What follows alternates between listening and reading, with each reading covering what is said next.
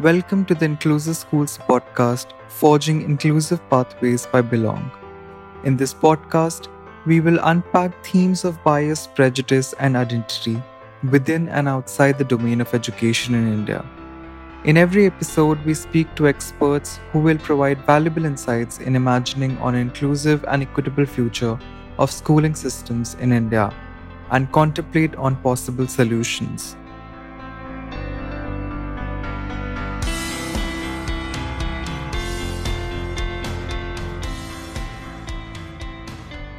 The title for today's episode is Situating Parents' Needs During COVID Times.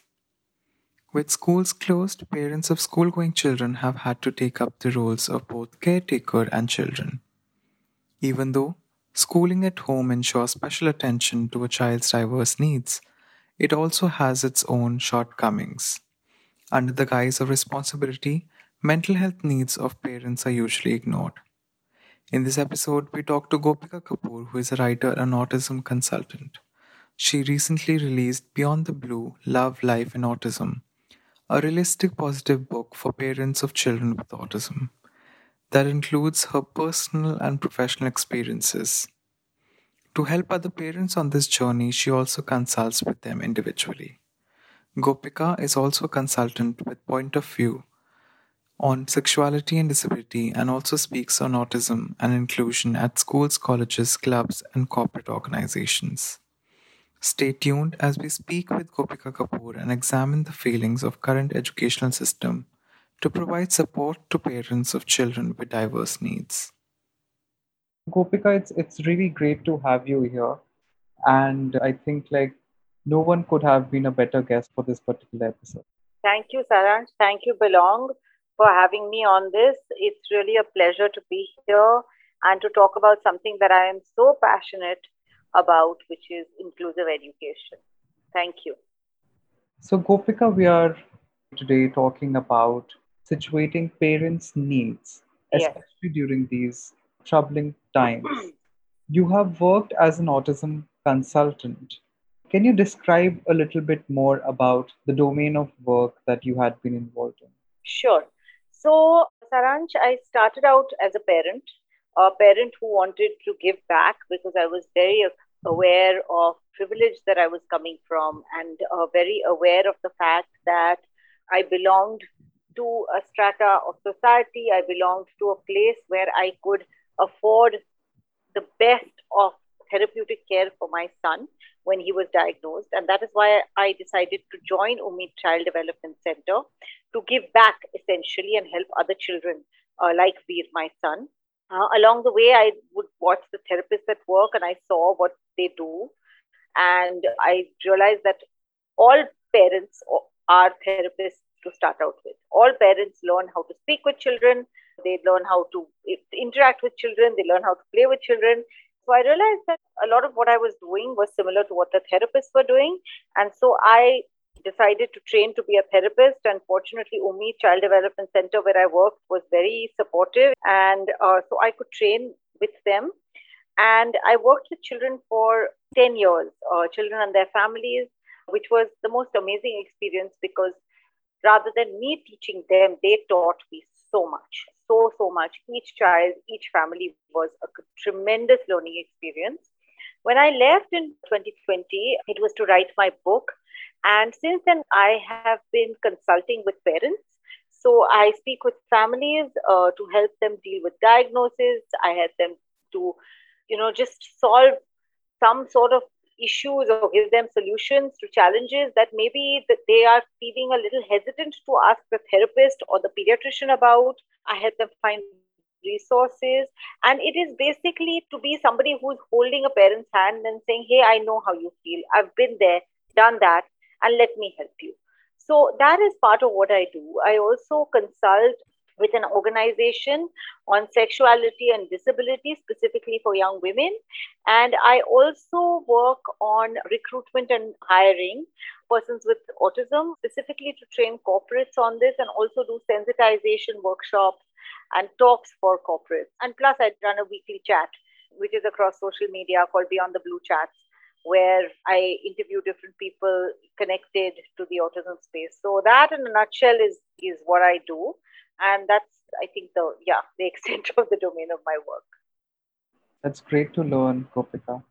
And of course, in your experience, especially professional experience, there have been multiple milestones that you have achieved.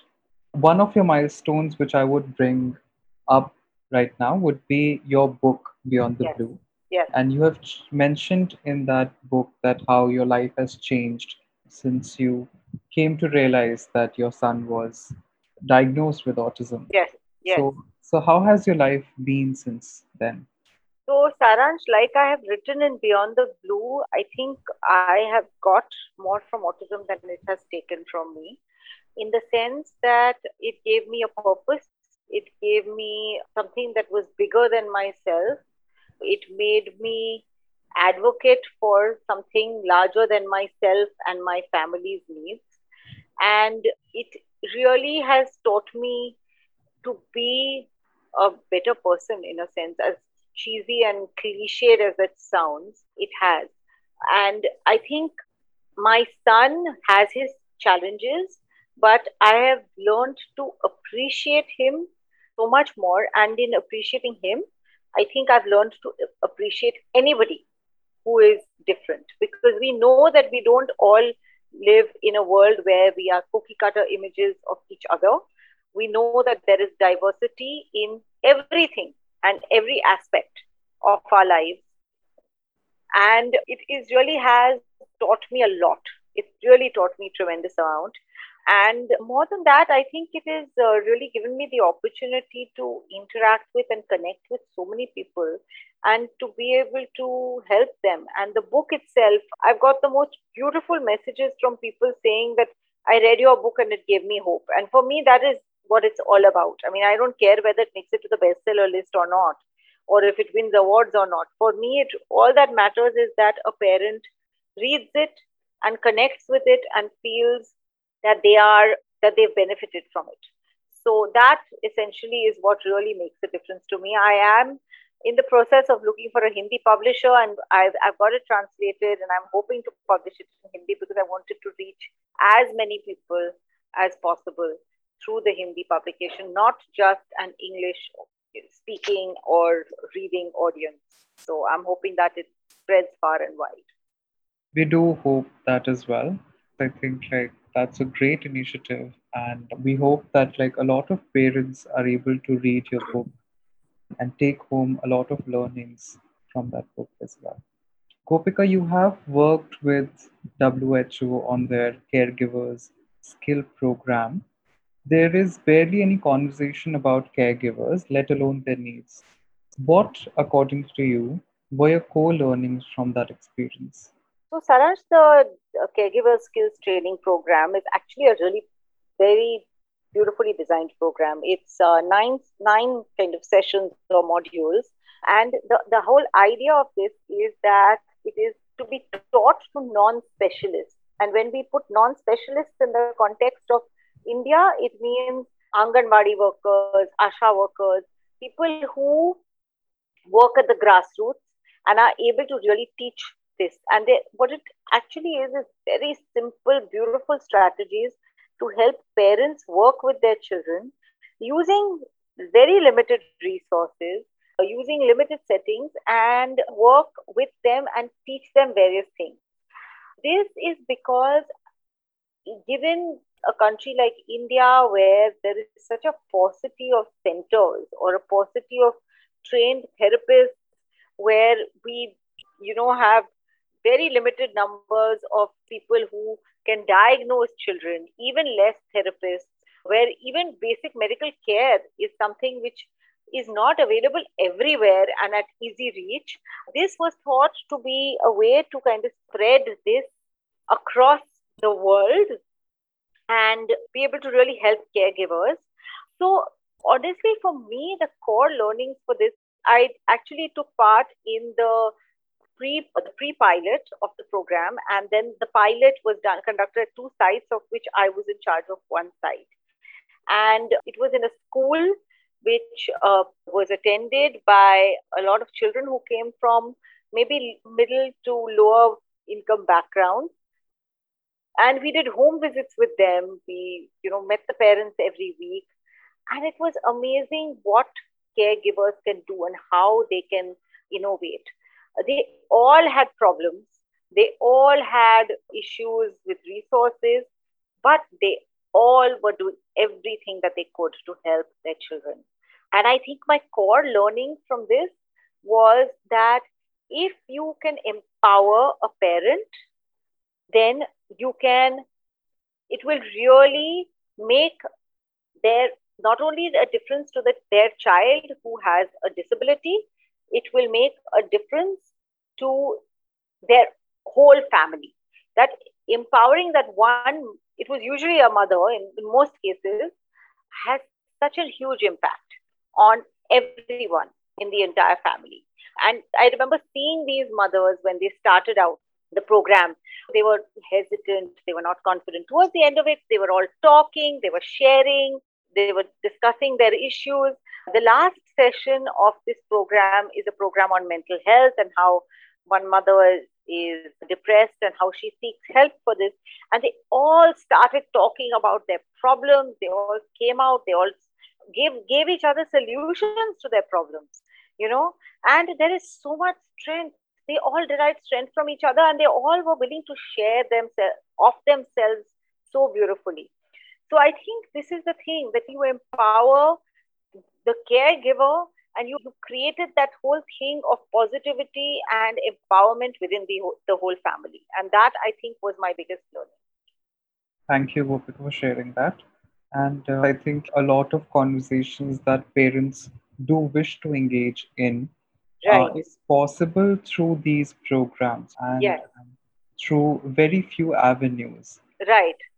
And you have consulted and provided support to multiple parents through years, including pandemic.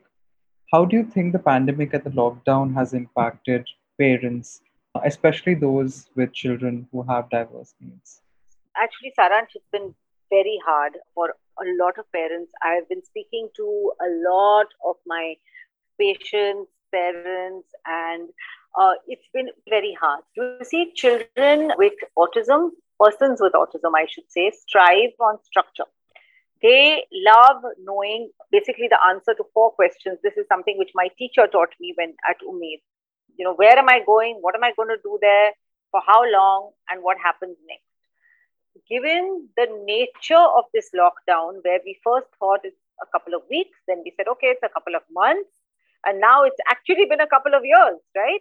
There is no predictability. Predictability is something which is extremely important for people with autism. It is something which, again, gives them a lot of structure. And like I said, they thrive on structure. So when here you are faced with a situation where a lot of them were stuck in the house, they had no outlet to go out and exercise or go out and just be in the open air. Some of these spaces that they were confined to were small flats, small chawls, or small spaces which were extremely crowded because they were not the only ones there. There were also their parents, and there were various other people who were confined to these places. So I've heard of a lot of families, a lot of parents calling me and talking about their very mild, sweet tempered children who suddenly became very violent, who suddenly did, because they didn't know how to express themselves. They didn't know what to do. Their anxiety shot up because there were no answers being given to them because we didn't have any answers, right? I mean, this whole lockdown and pandemic has been a time of such uncertainty and flux. If someone were to ask us, when will this whole thing end? Nobody has an answer. No one can give a concrete answer. And here, what people with autism want is concreteness. So there was no concrete answer. They were stuck in the house. Anxiety was through the roof. And so sometimes the only way they could express themselves was to lash out. So for parents, it became extremely difficult. The second thing was, how do you keep them engaged? People with autism have limited leisure activities, and keeping them engaged in the house in a small confined space became crazy because when they are not engaged, as a therapist, I can tell you that very often they will carry out behaviors which would be maybe inappropriate, which may be harmful to themselves, to others. And so there was all that. The third thing was with respect to school. School put, I would say, 90% of the burden of schooling on the parents. So the parents had to sit in with them during their Zoom classes. They would have to produce projects or artwork or classwork, which the parents had to sit in with them on with and do this. So, in addition to their own household duties, their own work, if they were working parents, here now you had a situation where you had to also school your child, and that became very, very stressful for a lot of them. I've had lots of parents calling me and almost breaking down and saying, I don't know what to do because my child is so anxious. They are constantly aggressive. Any sort of transition which happens, which we know is difficult for them. Otherwise, there are outlets, they go out, they travel around the city, they have exercise, they do things like that. But here there's nothing, and so the aggression is becoming worse. One of my patients, the mother called and said he's broken the TV. Somebody else called and said, I've got bruises on my arms because my child is hitting me. And I know that this child doesn't want to hit me. And when I say child, it could be even like a 17-year-old or 18-year-old.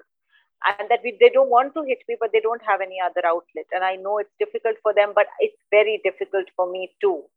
And at that point of time, I think as a practitioner, as a therapist, as just a human being, you feel so helpless because there is nothing that you can do, apart from just say that it will get better. But what else can you do? There's nothing really that you can do. So it's been very, very hard. Yeah, I can barely imagine, I think, Yeah, the burden on a caretaker, especially in those challenging times, which see no end as of now. exactly. Yeah. On the same line of thought, Gopika, I'm wondering whether the system of education that we follow as a country considers the needs of parents. What do you think is the need of the hour and what has been done until now? If you ask me what is the need of the hour, I think for me, when you talk about schooling and you talk about good model of schooling, I think especially when it comes to children with disabilities, I think it is functional education which ensures that they will not only perform or excel academically, but will be able to function in society and in the world. So, when I talk about functional education, it means something as simple as can your child tie their shoelace? Can your child tell the time? Can your child go to a shop and buy something? Can your child write a shopping list? Can your child go to an ATM and withdraw money or go to a bank and cash in a check? Go to a restaurant and order their own meal? That's exactly what is functional education. When it comes to even schools for children with special needs, with disabilities, the stress on functional education is very limited. And what tends to happen is that there is a lot of stress on academic education. Ideally, what I would hope is that there would be a school parent partnership where the child's needs come at the center. Very often, this balance gets tilted and it becomes the school's needs. The school needs this to happen, the school needs that to happen. And so it's like, you're trying to, it's almost that because as a parent of a child on the spectrum, I will tell you that it is difficult to find a school which will fulfill all your child's needs. And so, very often, what we all do as parents is we make do. Okay, so you say, okay, fine, this is working and this is not, so let the things which are not working go. And a lot of parents are so relieved that their child has even got into a school, even though there is the Right to Education Act, even though there is compulsory education for all children till the age of 14. Even though all those principles are have been put in place on paper, we know for a fact that it's not necessarily the case in practice.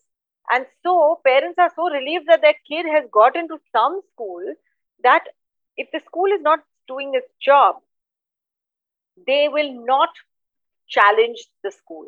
So when it comes to the needs of parents or the rights of parents or what parents want, it's something which is completely not considered in that sense.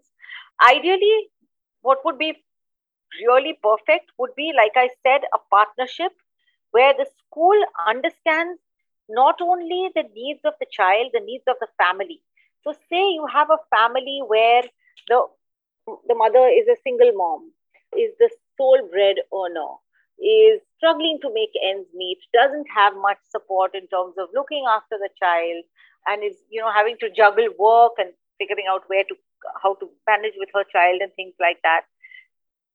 For the school to be able to understand that and to really take view each family not as something to kind of issue blanket commands over the students and the parents, but to really figure out that what is it that is going to work for this particular family. So say you have a family of a single mom like that, and the child is with this mom, but the mom has limited time with the child because she's working to just put food on the table in that sense. Then to say, okay, maybe we can work with the child a little extra at school, or we can help you with some kind of project or whatever it is. Instead of saying you have to do this and you have to do that and issuing all these blanket statements and just expecting things. So again, to consider each family separately and to really consider what are the challenges that each family faces, as well as what are the strengths the child has, so that both the parents as well as the school can figure out together the best plan for each child to really help them achieve their potential. That is what I hope for all parents. I wish that was the case for all schools to implement for all parents. I'm thinking that policies too have a very important role Yes, in talking about aspects of inclusion, sensitivity, and representation. The National Education Policy 2020 does mention the needs of the parents. However, they do it very faintly. right. What do you think that policies can do to make things easier for parents? I think when it comes to education, like I said, if parents are made partners, if parents are made a part of the child's education, I think it would reduce the pressure on children tremendously. So, for example, I know that when we talk about the national education policy, there has been an introduction of more vocational subjects or more updated subjects like I know coding and things like that. I know that there has been a more flexible choice given to a lot of students to make it a little more, I guess, child friendly in that sense. I think with respect to parents, I really feel that when it comes to education and to with respect to schooling with of their children, for parents to be able to for the school rather to be able to recognize that parents are not teachers. Okay, that they are the child's parents, and while they can support them, they cannot teach them in the way that teachers can, is something which is important, especially given this situation that we are in, where school has become home and home has become school, right? So Yeah, I think that is something which is very important, because what is currently happening is that parents are becoming the teachers and that the lines between the two have got blurred. This is putting a tremendous amount of pressure on parents because they don't know how to be teachers. They do not have the resources to be teachers. Yes, there may be those parents who might want to homeschool their children and they may be motivated to kind of work with their children, but that's a separate category I'm talking about. Here, for the most part, most parents don't have resources or understanding or concepts to be able to teach their child apart from the basic things that they teach them. Yes, as a parent, I have taught my children lots of things and I do continue to teach them. But do I have it in me to become a teacher and teach the way my son or my daughter's teachers teach them? No, I don't.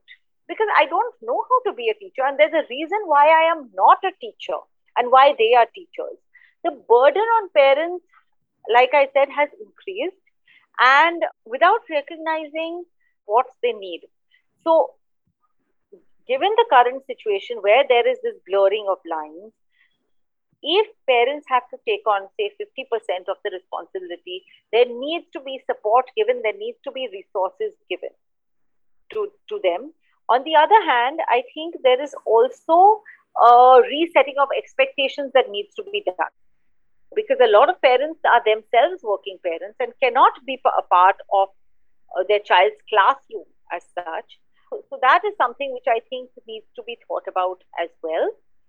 I think more than anything else, when it comes to inclusion, the new policy needs to create an environment where parents have a forum for redressal, a forum where even if it is a school for special needs kids, even if it is whatever kind of school it is, where if their child is not getting the kind of education that they deserve, they can seek some solutions. Because, like I told you earlier, when a parent of when a child gets into a school, the parents are often so relieved that that child has been given admission somewhere just Yeah. because of the paucity of resources that they will not have the confidence to seek any sort of redressal, even if there is an issue. So I think to create those safe spaces where parents can really seek redressal for their problems or challenges that they are facing. Yeah, yeah. And once it's formalized in some way, I think it might be a respite for a lot of parents who are seeking to make these changes not in one school or two schools, but perhaps schools around the nation. Yes, Yeah, that's true. And we are going towards our next section, which we call Reimagining Inclusive Classrooms. In this case, reimagining inclusive education encompassing parents' needs, you know. yes. So, according to you, Gopika, what are the possible solutions or gateways for parents to register their challenges? Do you think that these gateways have been readily available? There has been some movement towards in a positive direction. I won't say there's nothing. So I would say that yes, things are getting much better than they were even 5 years ago. But I think what is needed is an attitudinal shift in a number of ways. When it comes to inclusive education, again, we are a lot of schools are inclusive on paper and not in practice, which is why you will find that there are a lot of schools, what we call special schools, right? Which are for kids with learning disabilities or autism, ADHD, cerebral palsy. And inclusion in a mainstream school is not something which has been addressed that much. When a parent of a child who has autism, ADHD, LD, cerebral palsy goes to a mainstream school, more often than not, even though the school is not supposed to, they will probably not take that kid in. Simply because in their minds, it is more a question of it's too much of a headache and things like that. And when that happens, there is nowhere for the parents to seek a solution to that. So, because the school will turn around and say, yes, but we took these many kids. So, there is no system where there is, like you have in a government kind of a job where you have a certain quota. And even though there is that in municipal schools, in public schools, that isn't really the case in terms of it's not really put into practice. In that case, what do parents do? Where do they go? So very often parents are in that dilemma because they really don't know where to go with with their kids. And so what will often happen is that a lot of kids who are able to go to a mainstream school and who would probably be able to be a part of a mainstream classroom and thrive there with the right kind of support would not probably make it there just because the school has said no, and the parents have not been able to go anywhere and seek any sort of redressal for this. So I think the solution would really be to have some sort of platform or a body where parents can register these their challenges, and not only register the challenges they face, but also have concrete and efficient and quick solutions to these challenges available. Not that you've registered a case and then it's kind of been waiting. I remember this one very famous case when my son was growing up, where the parents of a school in North Mumbai had registered the case against the school, and their kid was finally allowed to be in that school after they took the school to court. And then I heard from, I mean, so it was a win for the parents because the child was in the school. But I heard from parents whose kids went to that school that no teachers would talk to this child, none of the other kids would talk to this child. So that's not what you want, right? Where you have a legal solution, but socially everybody is ostracizing this child. That's really not a solution in my mind. And Yeah. the fact of the matter is that it doesn't mean that it, why should it have to be a situation where the parents take the school to court? That is really not what is needed. So I think it's a very systemic kind of challenge that we are facing, and I think it really needs to start from a commitment towards inclusion and place for parents to really seek solutions which will then be addressed. Yeah. And of course, I think schools and communities, as you have mentioned before, have a huge role to play. In your opinion, I think, how can communities and not just schools can play a very active role in providing support systems that can be actualized and properly implemented? When it comes to communities and society, I think what is really missing, or what we unfortunately have in a little, what we lack actually, is empathy. And when I talk about empathy, I mean, just to me, empathy is just the simple ability to be able to put yourself in someone else's shoes and just think about how they must be feeling and how what they must be thinking.